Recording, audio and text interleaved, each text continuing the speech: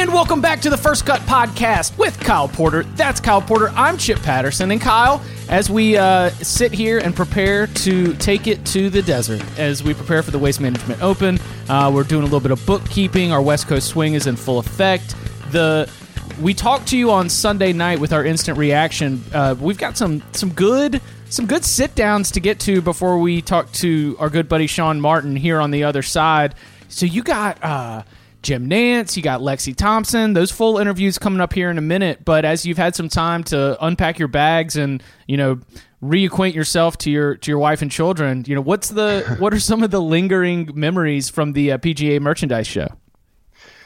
Yeah, it's a weird week. It's part of it is a lot of fun, and part of it you get to the end and you're like, wow, it's probably time to go home. But the part that's fun is that you get to see and talk to all these people that you either don't see very often, so other writers and broadcasters and stuff like that, or that you're kind of only watching on TV throughout the year, whether you're watching them play like Lexi, you're watching them in the booth like Jim Nantz. And so it's fun to have these, I'm cooped up in the shed all day, so it's fun to have these in real life conversations and just like the thing that I was talking to somebody about yesterday is that I just like talking about golf. Right. Like whether it's women's golf, I talked to Lexi about the women's amateur. That was fascinating. Talking to Nantz about Torrey, which he was getting ready to call to broadcast. I mean, I love talking about the golf, and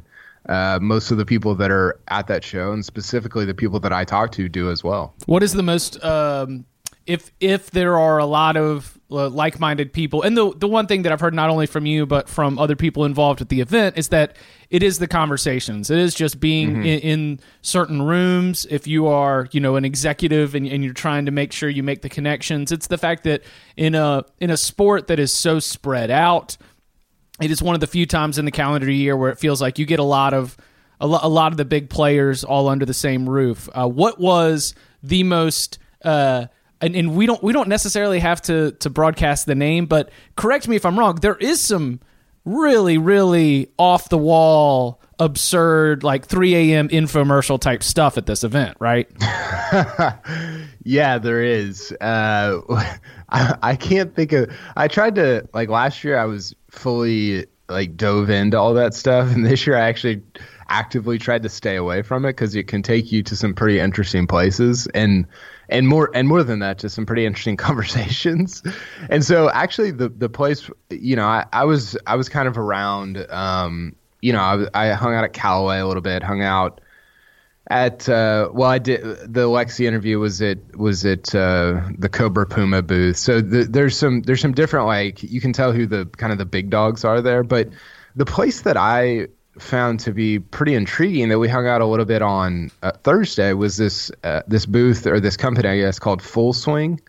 And this is it's basically a simulator, but it's not like going to, your local golf store and banging a few balls into this, screen that they have or whatever. It's much more realistic. It's really impressive, and it's being repped by Tiger, by Justin Rose, by all these big guys. I think Steph Curry is a partner with them, and of course the starting price of one of these is I think $21,000. So it's not really in my wheelhouse. But I'm sorry, I was my birthday's in April. I was sitting here running numbers until you just threw out that $21,000. So this is not a net that I'm gonna be able to put up in my side yard. No, but you can play. I mean, it's crazy. We did this, and you can switch sports. You don't have to just do golf. We did this thing where you can kick field goals on it.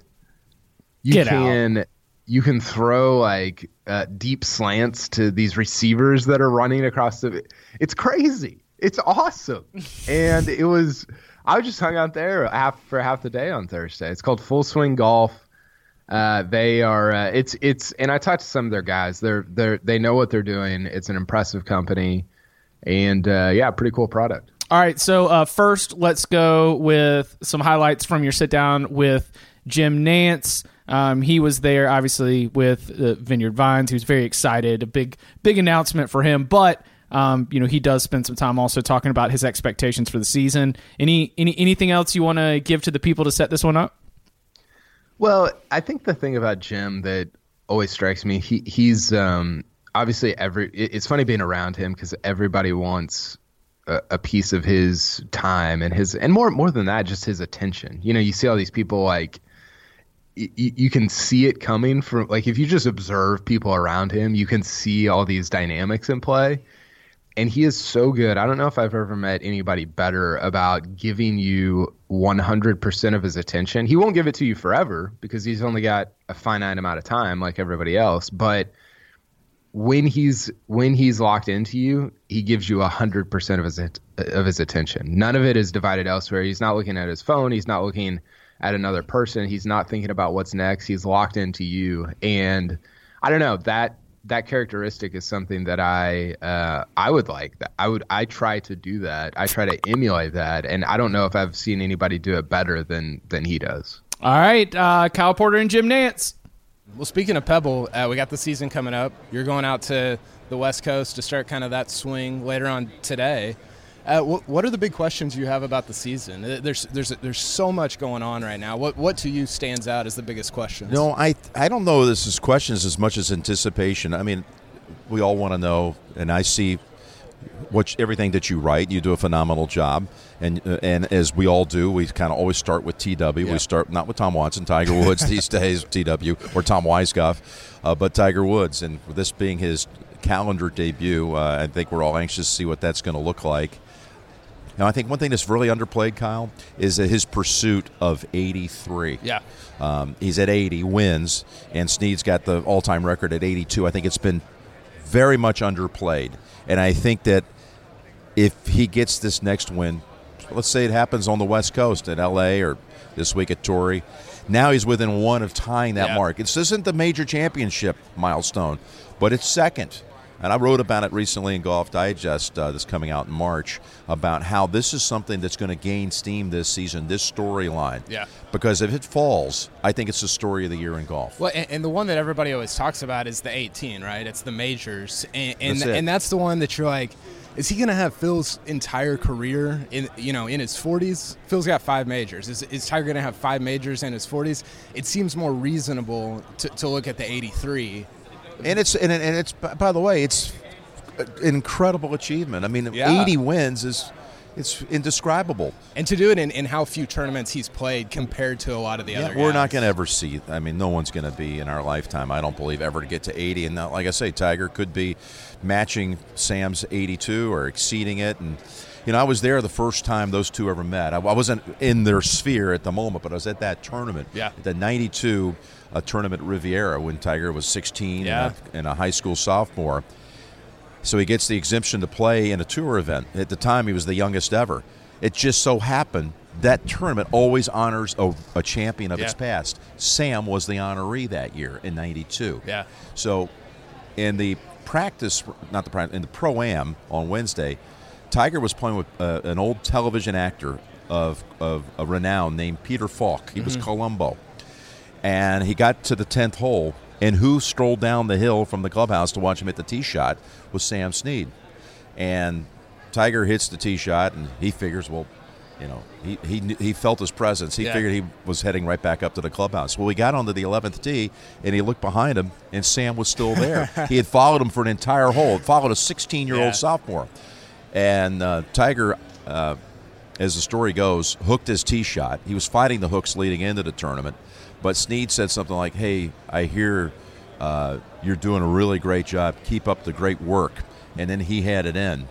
Well, who would have known that was a fateful meeting, that Sam was actually witnessing a guy that one day could take away a record that probably Snead, went to his grave thinking, Jack got to 73. Yeah. I'm at 82. No one's ever gonna get there. But of course, they would have crossed paths years later. A lot of champions, or a handful of champions dinners before Sam passed at Augusta.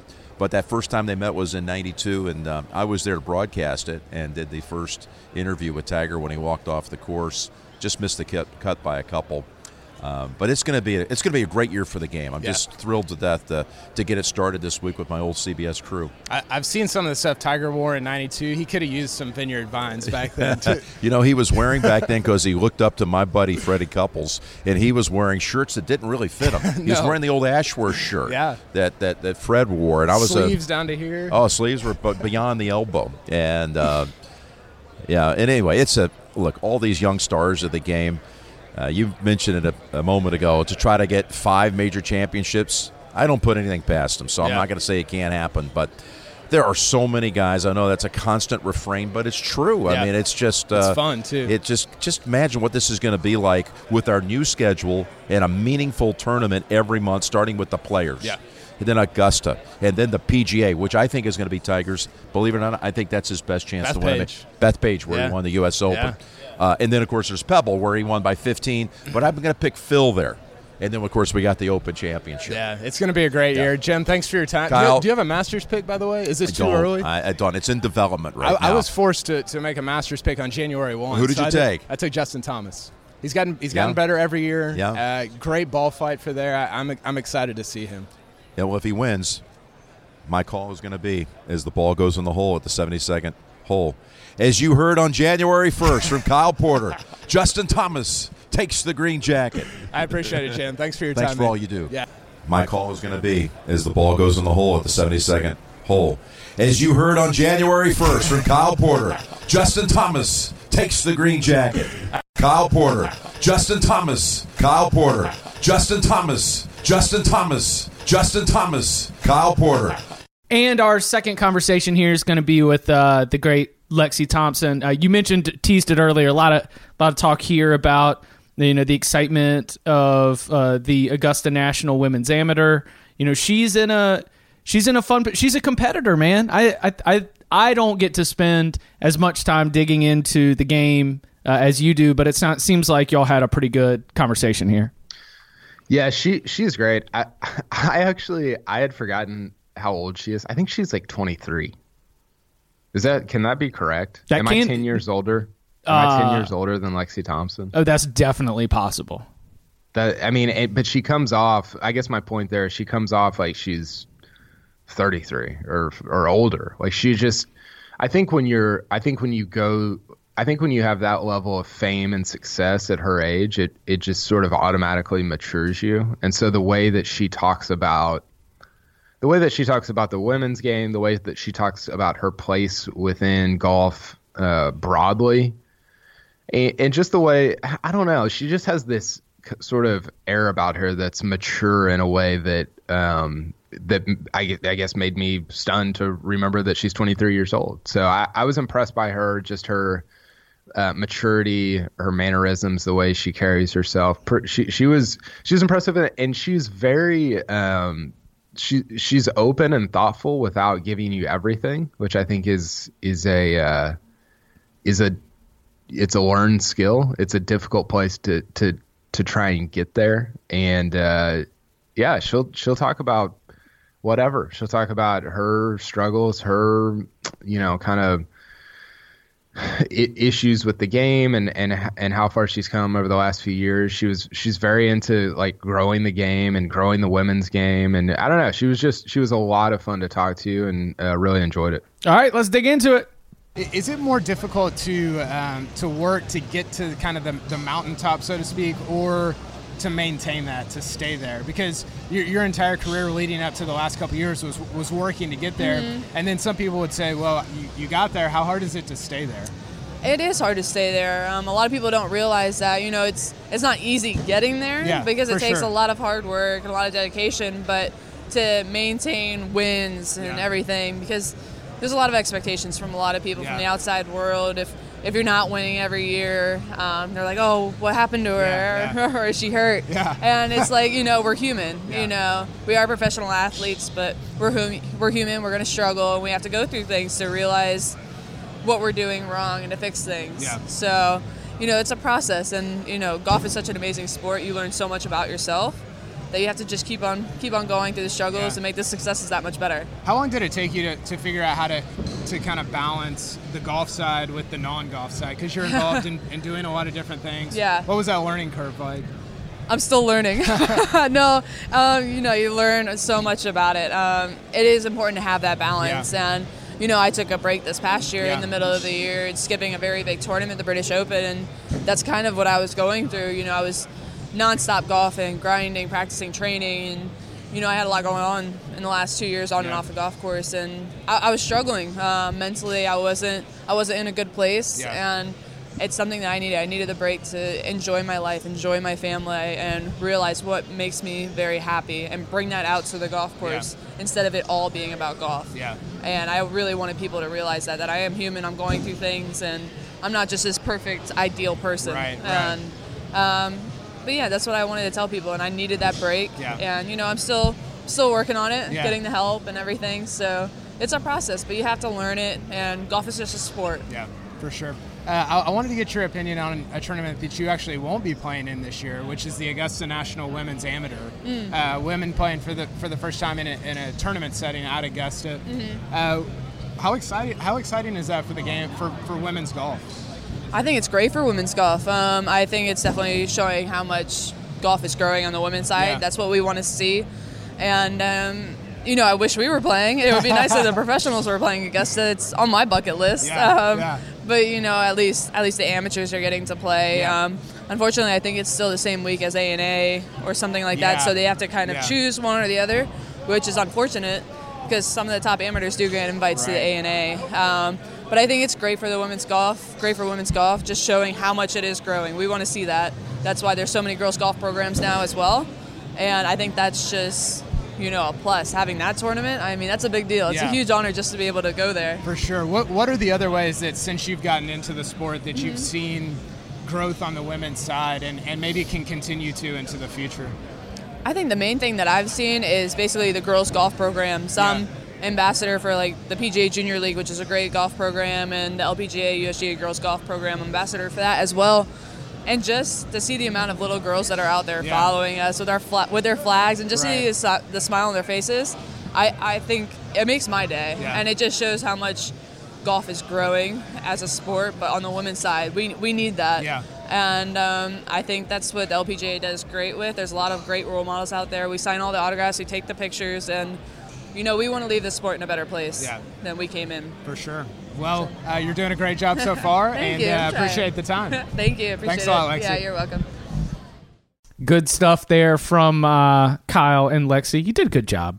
You get thanks, Chip. You ask thoughtful questions. You get Jim Nantz excited and telling you that he's going to shout you out for the Justin Thomas win. So, I mean, when he does an 18th hole or 72nd hole little read like that, he knows that that's really giving people what they want. Oh yeah. Well, and he walks up to the set that we were at, and we sit down, and he just he looks into the camera, "Hello, friends." Oh my gosh. Okay. Let's go. He's self-aware. He's so self-aware. But he does it in a way that doesn't come off as like, I don't know. The way he does it is endearing, I think, which is, again, a skill. A skill, for sure. All right, real quick break, and then we'll get into Sean Martin from PGAtour.com. Hiring for your small business? If you're not looking for professionals on LinkedIn, you're looking in the wrong place. That's like looking for your car keys in a fish tank. LinkedIn helps you hire professionals you can't find anywhere else, even those who aren't actively searching for a new job but might be open to the perfect role. In a given month, over 70% of LinkedIn users don't even visit other leading job sites. So start looking in the right place. With LinkedIn, you can hire professionals like a professional. Post your free job on linkedin.com/recommend today. And now it's our pleasure to welcome back to the show good friend Sean Martin, PGAtour.com. Sean, you were there at Torrey Pines while Kyle was just hobnobbing and networking and, doing all the easy stuff. You were the capital J journalist on the scene at Torrey Pines. How's your week and weekend been? I'm good. This is my Super Bowl week, so I'm ready. I am locked and loaded. I couldn't care less about Tom Brady, but we have another sporting event that I think we'll be talking about. Not only is Hideki the two-time champ at Phoenix, 2 times, right, Sean? 2 times, yeah. And then, of course, last year, with the WD, my phone just started exploding. Yeah. but he's also coming in off a week where he finished top 5 at Torrey. T3. So, a lot of converging things happening for it. Sean's not even going to watch the Super Bowl. He's just going to watch a replay of Phoenix after it happens on Sunday. I'm just hoping for like a 10-man playoff Hideki, and I don't even care who goes into the first half of the Super Bowl. People are losing their minds, and I'll just be excited as a pig in mud. That happened 2 years ago? Yeah. I was it was the greatest Super Bowl ever. It was even better than Name It. I was watching at the house of a Wake Forest grad, and there were more TVs in the house because wasn't Webb in contention? Yeah, it was Webb and Hideki. Yeah, more TVs on the end of the Waste Management Open than there were on the Star Spangled Banner and opening of the Falcons and the Patriots. It was a very, very, very bizarre for the moment, especially considering how much of the Super Bowl takes up everywhere else. But, man, the Waste Management Open, this week we got, and we can get into more detailed expert picks, but Hideki, Rahm, Kuchar, Phil, Ricky, it's Xander. Like we've still got this is as exciting of an event without, even though it does not have the Tiger factor. I think our field strength is still up to par of any of the other events that are here in this West Coast swing. For sure. I think a lot of the younger set especially loves this event. They grew up watching it on TV. They grew up watching the 16th hole, and I think they love being a part of it. Is the 16th hole overrated? Who's got that take? Yeah, it is. It's almost gone so far the other way that it might be underrated again. I don't know. I don't know where we're at on the spectrum with it, but I actually like the 17th hole better. Is that a okay take? It's an artisan take. I feel like things have walked back from the 16th. Like I feel like it was peak 16th hole madness, and then I think people were kind of in fear of ruining it and taking it too far, and so I do think things have backed off a little bit. Now it's properly rated. Now it's rightly rated. Yeah, saying that the 17th hole is actually better is like when you do one of those Off the Wall is actually better than Thriller. Intervisions is actually better than Songs in the Key of Life. Like you're really like you're picking between the things that are good because the whole finish to TPC Scottsdale is awesome. The whole 16, 17, 18. It's fun. What's up? Do you have a guess there, Sean? Is Sean still there? Hello. What's going on over there? I think so. You know that Travelers Championship speaker you have? Yes. So my son loves to just hit the on and off button because of the noise it makes. And I think they walked in the house from running errands. I think he took it in the car with him, and so it's turned on and in Bluetooth, and so the sound went from my phone to that speaker until I figured out what was going on, and then This is big time first world problems. Bluetooth just all of a sudden throwing everybody off. Big time. We're doing a podcast in 3 different states, and it's getting interrupted by my son's Bluetooth speaker. Is like the ultimate first world problem that we got for free from a golf tournament. That we got yeah, a piece of swag too. Yeah. All right, so let's one couple quick clean out the notebook items from Torrey Pines. Something that you wrote about was Tiger's first. Was it his first professional win or his first win at Torrey Pines? Yeah, first professional win. I should have gone back and found, Jimmy McGee, who he beat in the final round of the 1987 Junior World, but I couldn't do it. Wait, is that hold on. Is that a real? Not the real name. No. Oh, okay. No. Okay, keep going. I love those stories, though. I love those stories. There was that kid that Steve talked about he lost to when he was 14, and he still remembers his name, and the poor kid's probably like a manager at a Chick-fil-A, and Jordan Spieth's a multimillionaire. No, it was a great story. I didn't realize that Billy Ray Brown was a little bit more of a player than I thought. He won an NCAA championship. He won 3 times on tour. He was one shot out of the playoff with Hale Irwin at the U.S. Open. It's a pretty promising career. derailed by injuries. He came back too soon, basically, one year to try to play in the Tour Championship because he loved Pinehurst. And, like, you could still hear it in his voice that he was still upset at himself for that decision because it basically ruined this career that was off to a good start. And so anyway, injuries all these years, won top 10 in the previous 5 years. He's going up against Tiger and Torrey. Tiger's going through this big swing change. There's questions about whether Tiger can, is going to be as good as we thought he was, et cetera. And they go head to head, and Tiger needs to eagle the last hole to win. So it's a total 18-hole Sunday showdown. And then Billy Ray Brown basically never finishes 70th, better than 70th in another Tour event. Plays 25 more events, misses 22 of the cuts, and then Tiger goes on to win 8 times that year. He wins 9 times the next year, and makes history. And it's just kind of this crazy, their paths met at Torrey Pines, and then they just went in completely opposite directions. Tiger ended him. Yeah, the goods were there, and then Tiger took his goods. That's a way better summation. That's pretty much it. That's how getting dunked on, and you can't come back from it. When you get dunked on that bad, you're like, well, that's it. I'm done. I got to shut it down. Billy Ray Brown is Frederick Weiss. There you go. Weiss, whatever his name is. Yes. How old was BRB at the time, Sean? He's 38, so he still had some years. He still had some tread on the tires. So that was in 99, right? Yeah. Yeah. What did you make, real quick, speaking of Tiger at Torrey, what did you make of Tiger saying that he couldn't figure out he couldn't read the greens. He couldn't figure out the greens on during the tournament. It's interesting he said that because I've read things about how just basically our eye, degeneration as we get older, green reading does go down as a skill. And even Phil at Desert Classic was talking about that, for guys his age, he's a little bit older than Tiger, but 5 years or so, that putting and driving are the two things that go down the most for players their age. Driving because they lose speed as they get older, and he didn't really go into the putting, but I've heard that green reading does go down a bit. As you get older, you just, your eyesight gets a little worse, and you kind of miss those little things in the green. I could definitely see that. I mean, I feel like we see Tiger just barely miss a lot of putts.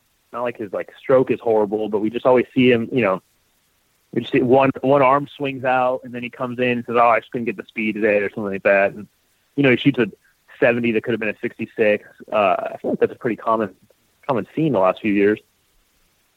Well, I told Kyle that the greatest carrot that we can dangle in front of golf fans for Tiger Woods is that all of his game looks tight, and he's all over the cup, but he just can't make them.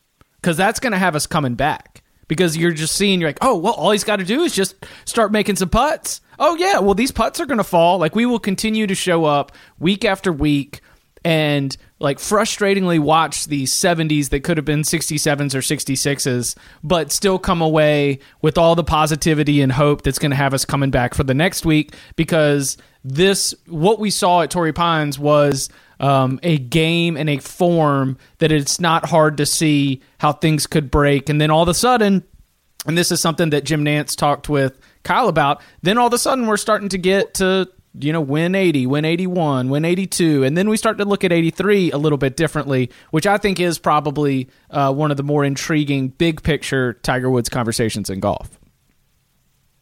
Yeah, last week was just the worst Tiger week to try to cover because it was he looked really good. He looked good enough. He could definitely win on the tour this year, but also he wasn't that good because he wasn't really in contention.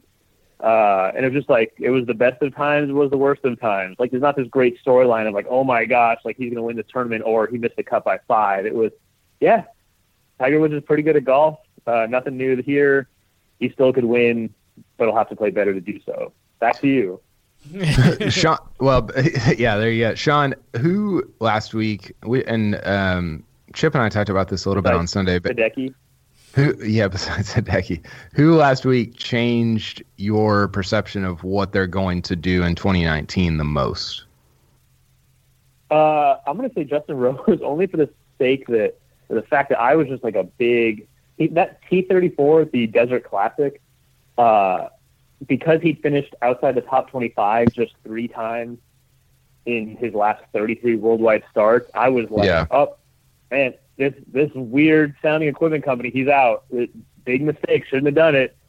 And so I was a pretty quick sell. I mean, I knew he was rusty, and I didn't think that like this was going to be disastrous, but I was like, all right, he might just, go from number 1 to number 3 in the world. And then, he comes out and he plays so well, hits his irons really well. And, I mean, he had a good point too. And he said that a set of blades, like Ford's irons, they're basically a chunk of metal. So there's only so much you can do with them. So like, they're not going to mess you up that much. And so I think for him, my overreactionary take after Desert Classic was the place like, oh no, Justin Rose is still really, really good at golf, even if he did change his equipment.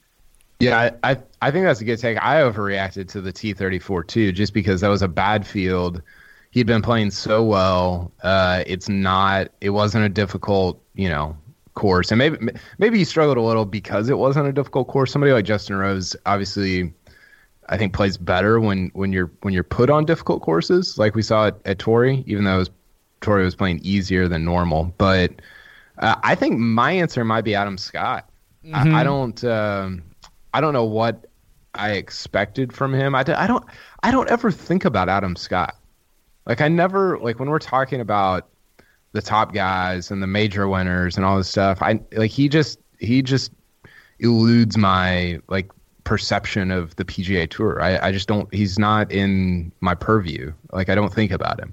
And so I guess for him to like re-enter and reemerge, not that he went anywhere, you're just like, oh yeah, Adam Scott's unbelievable at golf. And I think everybody made such a big deal about like the science of putting with the pin in, whereas I think the actual benefit that it offers somebody like Adam Scott is just the mental engagement. Like if he thinks he's better with the pin in, putting with the pin in, then he's probably better. And so I think that part of it intrigues me about the rest of his 2019. Don't our ups and downs with Adam Scott over the last 4 to 5 years, I guess, don't they mostly stem from the green, from the changes in the putter? I think yeah. I mean, he has the ball straight to death to win. The thing too is he also went to arm lock putting last week, so that was a big change as well, which helped. And so now I'm just waiting for him to go single length irons, and maybe he'll just go full Bryson. Does Kuchar do the arm lock, or is that just Bryson? No, Kuchar, Bryson, Chips Boy Webb, Keegan does it. So a lot of guys have had success with it lately. Yeah, I think that's where with Adam Scott, I think that you should not be surprised when things come together, but at the same time, they've got to be ever so tenuous. Like this, how about this? Adam Scott wins between now and the end of the season, 0.5. It's hard not to go over, right? I think I'd still go under. I think we see him in contention. I don't know if Adam Scott's a win in the winner's circle the rest of the year. I think he's playing better, and I think that it's fun to watch him. Just because when he has it going, it is an entertaining viewing experience as a golf fan. But I don't think that Adam Scott necessarily has captured something that is going to propel him to the front among what is going to be very, very competitive and crowded leaderboards for the rest of the season. I think what's fascinating, and to juxtapose him and Justin Rose, because they were playing together on Sunday, I don't think many people would. I think most people would have to look this up, but Adam Scott's had a pretty a better career than Justin Rose. Wow, like pretty objectively. Like I mean he's got the Masters win. Rose has the U.S. Open. And he's won 4 players. Well, okay, I was getting there. The other major that he won, and then he's won 14 times on the PGA Tour.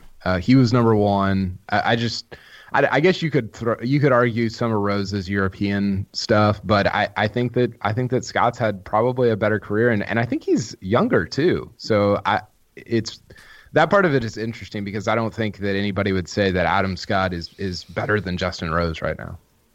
Yeah, Adam Scott was number 1 for a brief time, I feel like, though. And I feel like Justin Rose, I mean, he get taken over next week probably if Brooks wins. I haven't checked, but I don't know. It feels like, of course, we say this, Rose just won. It feels like Rose could hold this number 1 spot for a while. I agree with your Adam Scott take, and maybe it's just recency bias, but I don't know. Justin Rose just I have trouble admitting that you're right, even though it's a well thought out theory. By the way, they were born 14 days apart, so Adam Scott's actually older than him by 14 days. So Rose has time to catch up. Does Adam Scott have a gold medal? No. That's just another funny part of the Justin Rose that Kyle, you and I have touched on this a little bit, but there's a lot to there is a lot of data and a lot of data points that you point to, but they often feel like Indianapolis Colts division championship banners, right? Like it's your he won the FedEx Cup. It's like, well, you know what? I forgot that he won the FedEx Cup because all I cared about at East Lake was Tiger. And he won a gold medal and he won at Torrey. But like, man, I kind of feel like everybody was talking about other people at Torrey. And if he holds the number one spot for a while, as you're predicting, Sean, I think that maybe by the time we get to the middle of the season, and if he has maybe one more win and is in contention at Augusta, then maybe we start to change our tune on Justin Rose. But yeah, right now it just feels like division title banners. Yeah, I think Adam Scott and Justin Rose both kind of get overlooked just because like they kind of just make it look easy and everyone just assumes they're good and we almost kind of take them for granted. I love that list of courses that Justin Rose has won on. And I don't even know quite what to do with the Olympic gold medal, but I think that counts for something. I don't know. Maybe just Rose's career to me has more intrigue because of the whole start where he missed his first 21 cuts and he was 18 years old, and then, and doing it reaching number one now at age 38 when there's so many young players having all this success, but just him consistently getting better and then him turning himself into this great putter. Whereas, Adam Scott made his hay pre-anchoring ban, and then kind of really went sideways a little bit, like most guys after the anchoring ban went into effect. That I don't know. For me, Scott might have more wins and all that stuff, but for me, the Rose career trajectory and the fact that he's done it, with the short putter and at this age and didn't have to rely on anchoring, all that just kind of makes me like Rose more, and then feel like too Rose in the coming years will make up some of that ground that he's behind Scott on, and then this won't really be a debate. Through their first 250 PGA Tour starts, Justin Rose won 6 times. Adam Scott won 14 times. Yeah, so it's definitely recency bias. I'll admit that. But how about this? Over under Justin Rose wins between now and the end of the year, 1.5. Are we talking PGA Tour only or worldwide? How much? What's his schedule look like outside? I think that Justin Rose will be a winner 2 more times. Yeah, well, he wins like 6 times in like October and November because he plays Turkey, he plays like the Indonesian Masters. So I need to know like what my parameters are here. Okay, PGA Tour only. And now you're even thinking about it. I'll go under 1.5. What about you, Sean? I'm going to go under and say he just gets 1 more. But you're talking about a guy that does play in Europe, and then in America he's only playing the biggest events. So yeah, to win 1, it would still be a good season. I'm gonna go under. But I had to think about it. Let's turn our attention to the weekend action. Did you get a chance to walk with Hideki at all at Torrey? Because our featured groups coverage largely omitted. It was just, the focus was elsewhere, but the stars and the groups and the super groups were elsewhere on the course. And so I didn't get my eyes on a lot of Hideki's round, but man, nothing about the stats and what little we did show suggested that there should be anything expected. We should not expect anything from Hideki other than a strong performance. Like, what did you see from, as the president of the Hideki Matsuyama fan club, what did you see from him? If he walked with them, it was only from 250 feet away, according to the letter of the law. The current litigation. Yeah, Porter stole my joke. That's what I was going with. No, it was pretty much what you would think it was from Hideki. He flushed it, hit it amazingly. I don't know if you guys saw. I finally made my colleagues at the PGA Tour put up a short compilation of his bunker shots from the week. because he almost holed that one bunker shot at 18 on Saturday. Yeah. And on Sunday, he was just a menace, hitting 3 wood from the sand, lands softly and stops, and that was like 10 feet from the hole. That was a sick shot on Sunday. That was unbelievable. And that was one on 9. Then on 18, he hits hybrid out of the bunker over the water. I was incensed. It was only worth 0.8 strokes gained. I felt like it should have been worth at least 2. He hit it over the water. I mean, most guys would have laid up out of there. Most guys would not have the just bravery that Hideki displayed there. But he hit 95% of his greens last week, which is good. Yes. With negative strokes gained putting, as you would expect. But, I mean, that's kind of pretty Hideki-ish. It's just, I think that, you know, he, for whatever reason, I think he loves these greens at Phoenix and putts well there. And so, I mean, that's the only thing missing from him. So when he finds a place he's comfortable putting, I mean, literally no one can beat him, and that's what we've seen. 2 wins, scoring average across 17 rounds is a 67.41. Worst finish is 4th place, besides that tragic WD last year.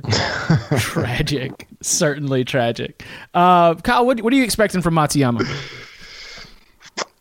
You know, it did feel like Tori was the first time where it felt like, okay, he's fully healthy. I know he played well in the fall, and I don't know. I think he had a couple events in the fall where I'll have to look at his schedule from the fall. But Tori was the first time where you're like, okay, Hideki's Hideki again. And for him, it's perfect timing.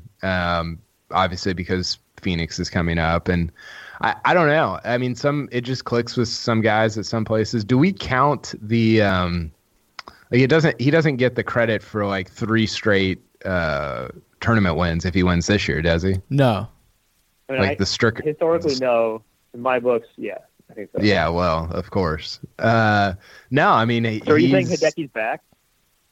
Yeah, I was trying to say everything except for that phrase. I was trying to say it without saying that phrase, but yes, I believe that. Why would you hesitate from Hideki backness? Is that just because you deal with so much Texas backness that you're a little bit salty towards it? I hate the phrase. He finished 4th at the Tour Championship, 4th at Dell Technologies. So he had a good run in like August, September last year, but Tori was the first time where it really like clicked for me.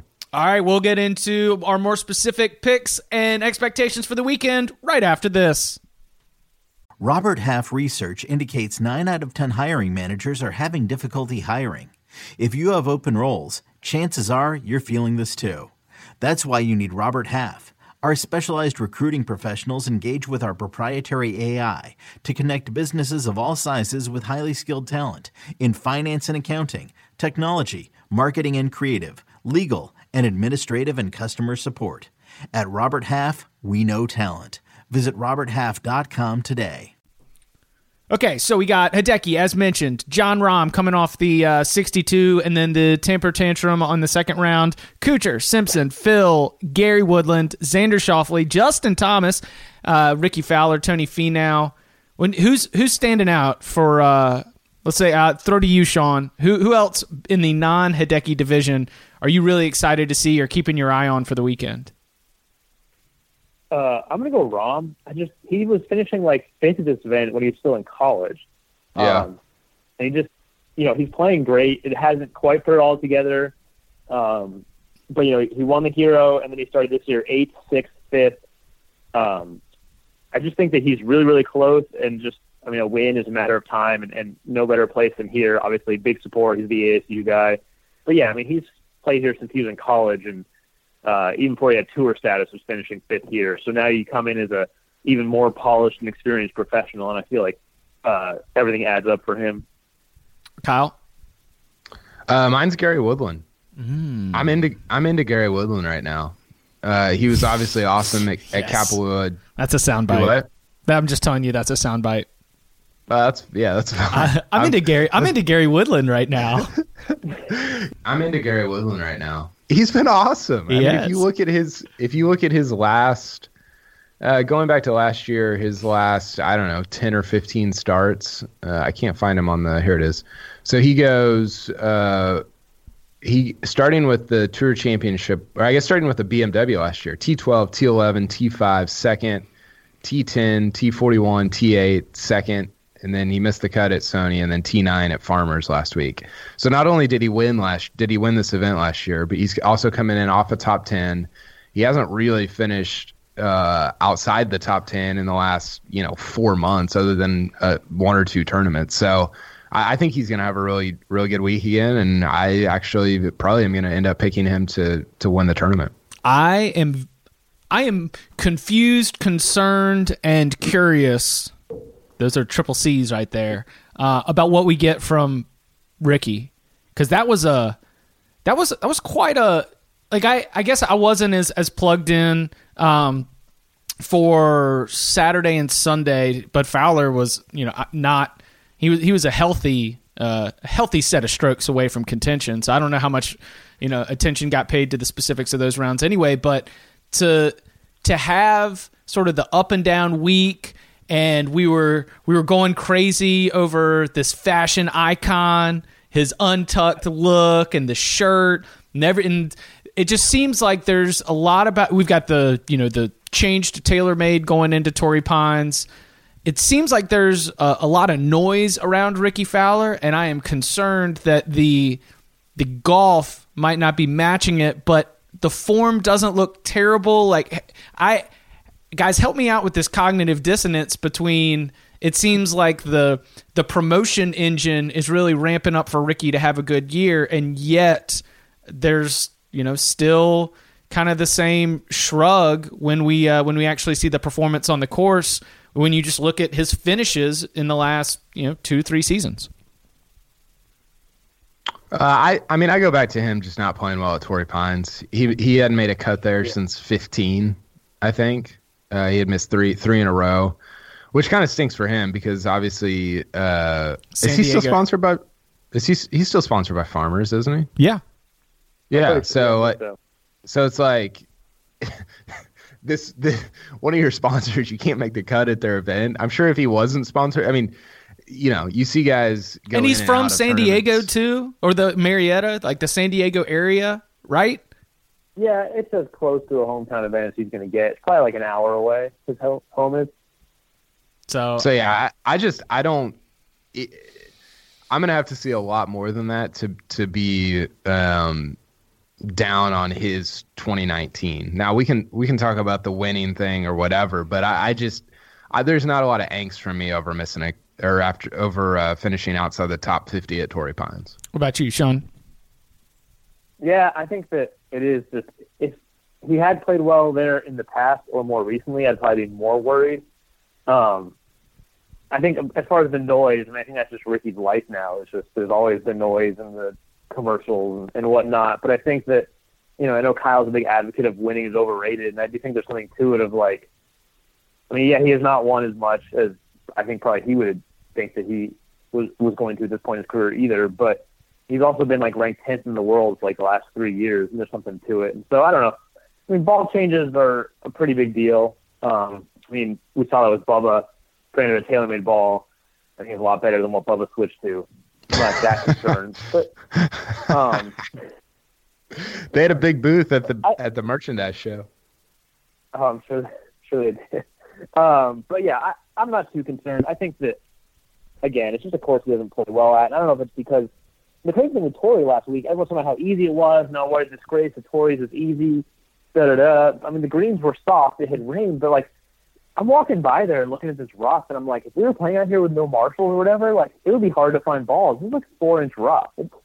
It's thick, and so I do think that, I don't know if, we had that one memorable drive where he blew it away right and Nantz had 4, and I don't know if he wasn't driving it well or if because his swing is flat, it's harder to get the ball out of the rough and elevated, but the rough there is penal, and so it is easy to have a tough week there. Like, because when you do miss the fairways, you do have to scramble. You can't fire at flags. And so as much as everyone was talking about what a disgrace Torrey was for being this easy, like, it wasn't that easy. These guys are just really, really, really good. Yeah. This will also mark the return. Did you by any chance, Sean, did you get a chance to hear Jim Nantz's Kyle Porter approved call that's already in the can for Augusta? No. All right, hang tight. Parts of the video, then I think I've heard about this, but oh no. This might have been before the video ended. This is why you come here, because we've got the raw. My call is going to be as the ball goes in the hole at the 72nd hole.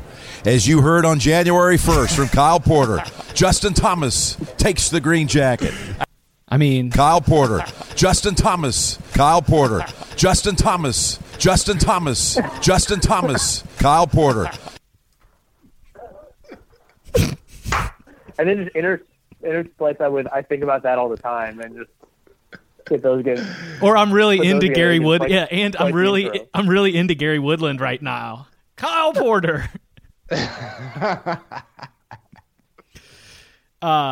little story. A guy I know, Conrad Schindler, was a rookie last year, and he played Colonial, and he ran into Jim Nantz. He had Jim Nantz record his voicemail message on his phone.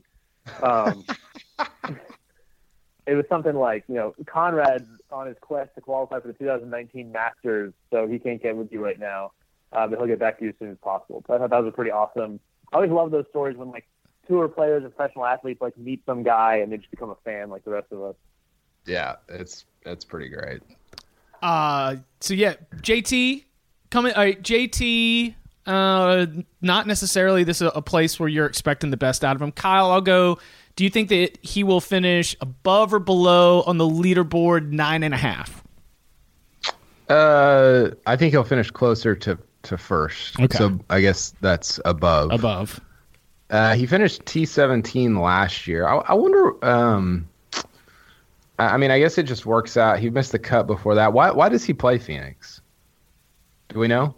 I don't know. Just being a woke millennial, I don't know. He finished 10th at Torrey in a sponsor exemption years ago before he had tour status, but then he really hasn't been back that much. And I think, honestly, Torrey, it's beautiful, and the weather was great this week, but there are weeks where, man, it can just get it's just cold, and you're out there kind of early, and Phoenix has frost delays sometimes, but I don't know. I think guys like being a part of the whole hubbub. Also, a lot of guys, if they don't like Poana, it gets bumpy. I think that is a big thing. You see a lot of guys like Kevin Kisner and some other Georgia guys, they just don't play Pebble, they don't play Torrey, and they've made it clear that it's because of the POA. And so you could have some guys who just because of the Poana don't want to play either. Yeah. Wow. But no, I expect. I mean, I said this on Sunday, but I expect JT. I think JT's going to go on a run over the next couple months, and maybe it starts here. Who knows? But yeah, anytime he's in the field, I think a top 10 finish should be expected. All right, Sean. Before we get out of here, any lingering big expert picks, predictions, thoughts that you want to throw on the board before we get into the weekend action? Just Hideki's back. Hideki's back. I got a number for you. So Data Golf has course history going for TPC Scottsdale going back to 2010, and it's got the top guys in terms of strokes gained against the field, and it's adjusted to field strength. So I'm going to start at number 1, 2, 3. I'm going to start at number 5. Webb Simpson is 5th, 2 strokes gained on the field per round, which is really good. Brendan Steele is 4th. Somebody named Chris Couch is 3rd. What am I missing there, Sean? I mean, he won on tour. I don't know. How far going back? I mean, he hasn't played much in the last 10 years. 2010.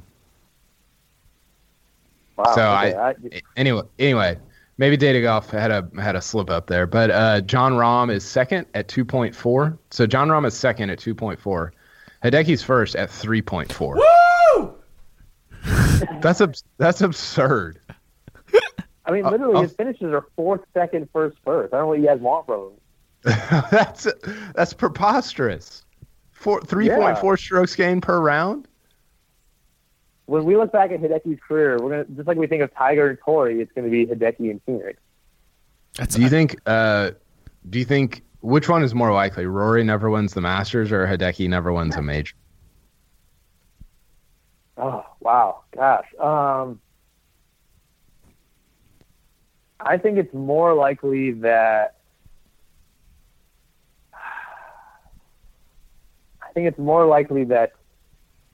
Rory never wins the Masters. I'm a big just odds of look, it's one tournament every year. Like, just the odds are against him just 'cause it's 1 week.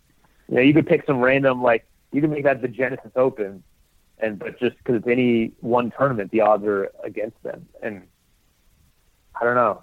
I think, and now Hideki's got 4 shots. I like Hideki in 4 tournaments versus Rory in 1 tournament a year. Who's got more health concerns, though?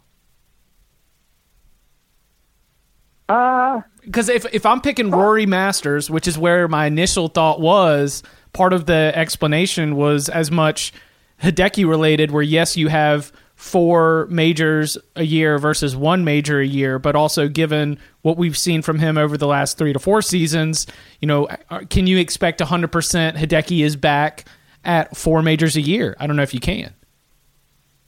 I think you can. You know, I think obviously he used to work, you know, tirelessly on his game, was known for just never leaving the range, and probably that wear and tear cut up. You know, but as we now know, like when we didn't know before, he has a child and a wife. And so that balance in his life. You knew. You probably knew. I'm finally revealing that he has a family. We now know that he has that balance in his life necessary to, you know, not be on the range all day. Okay.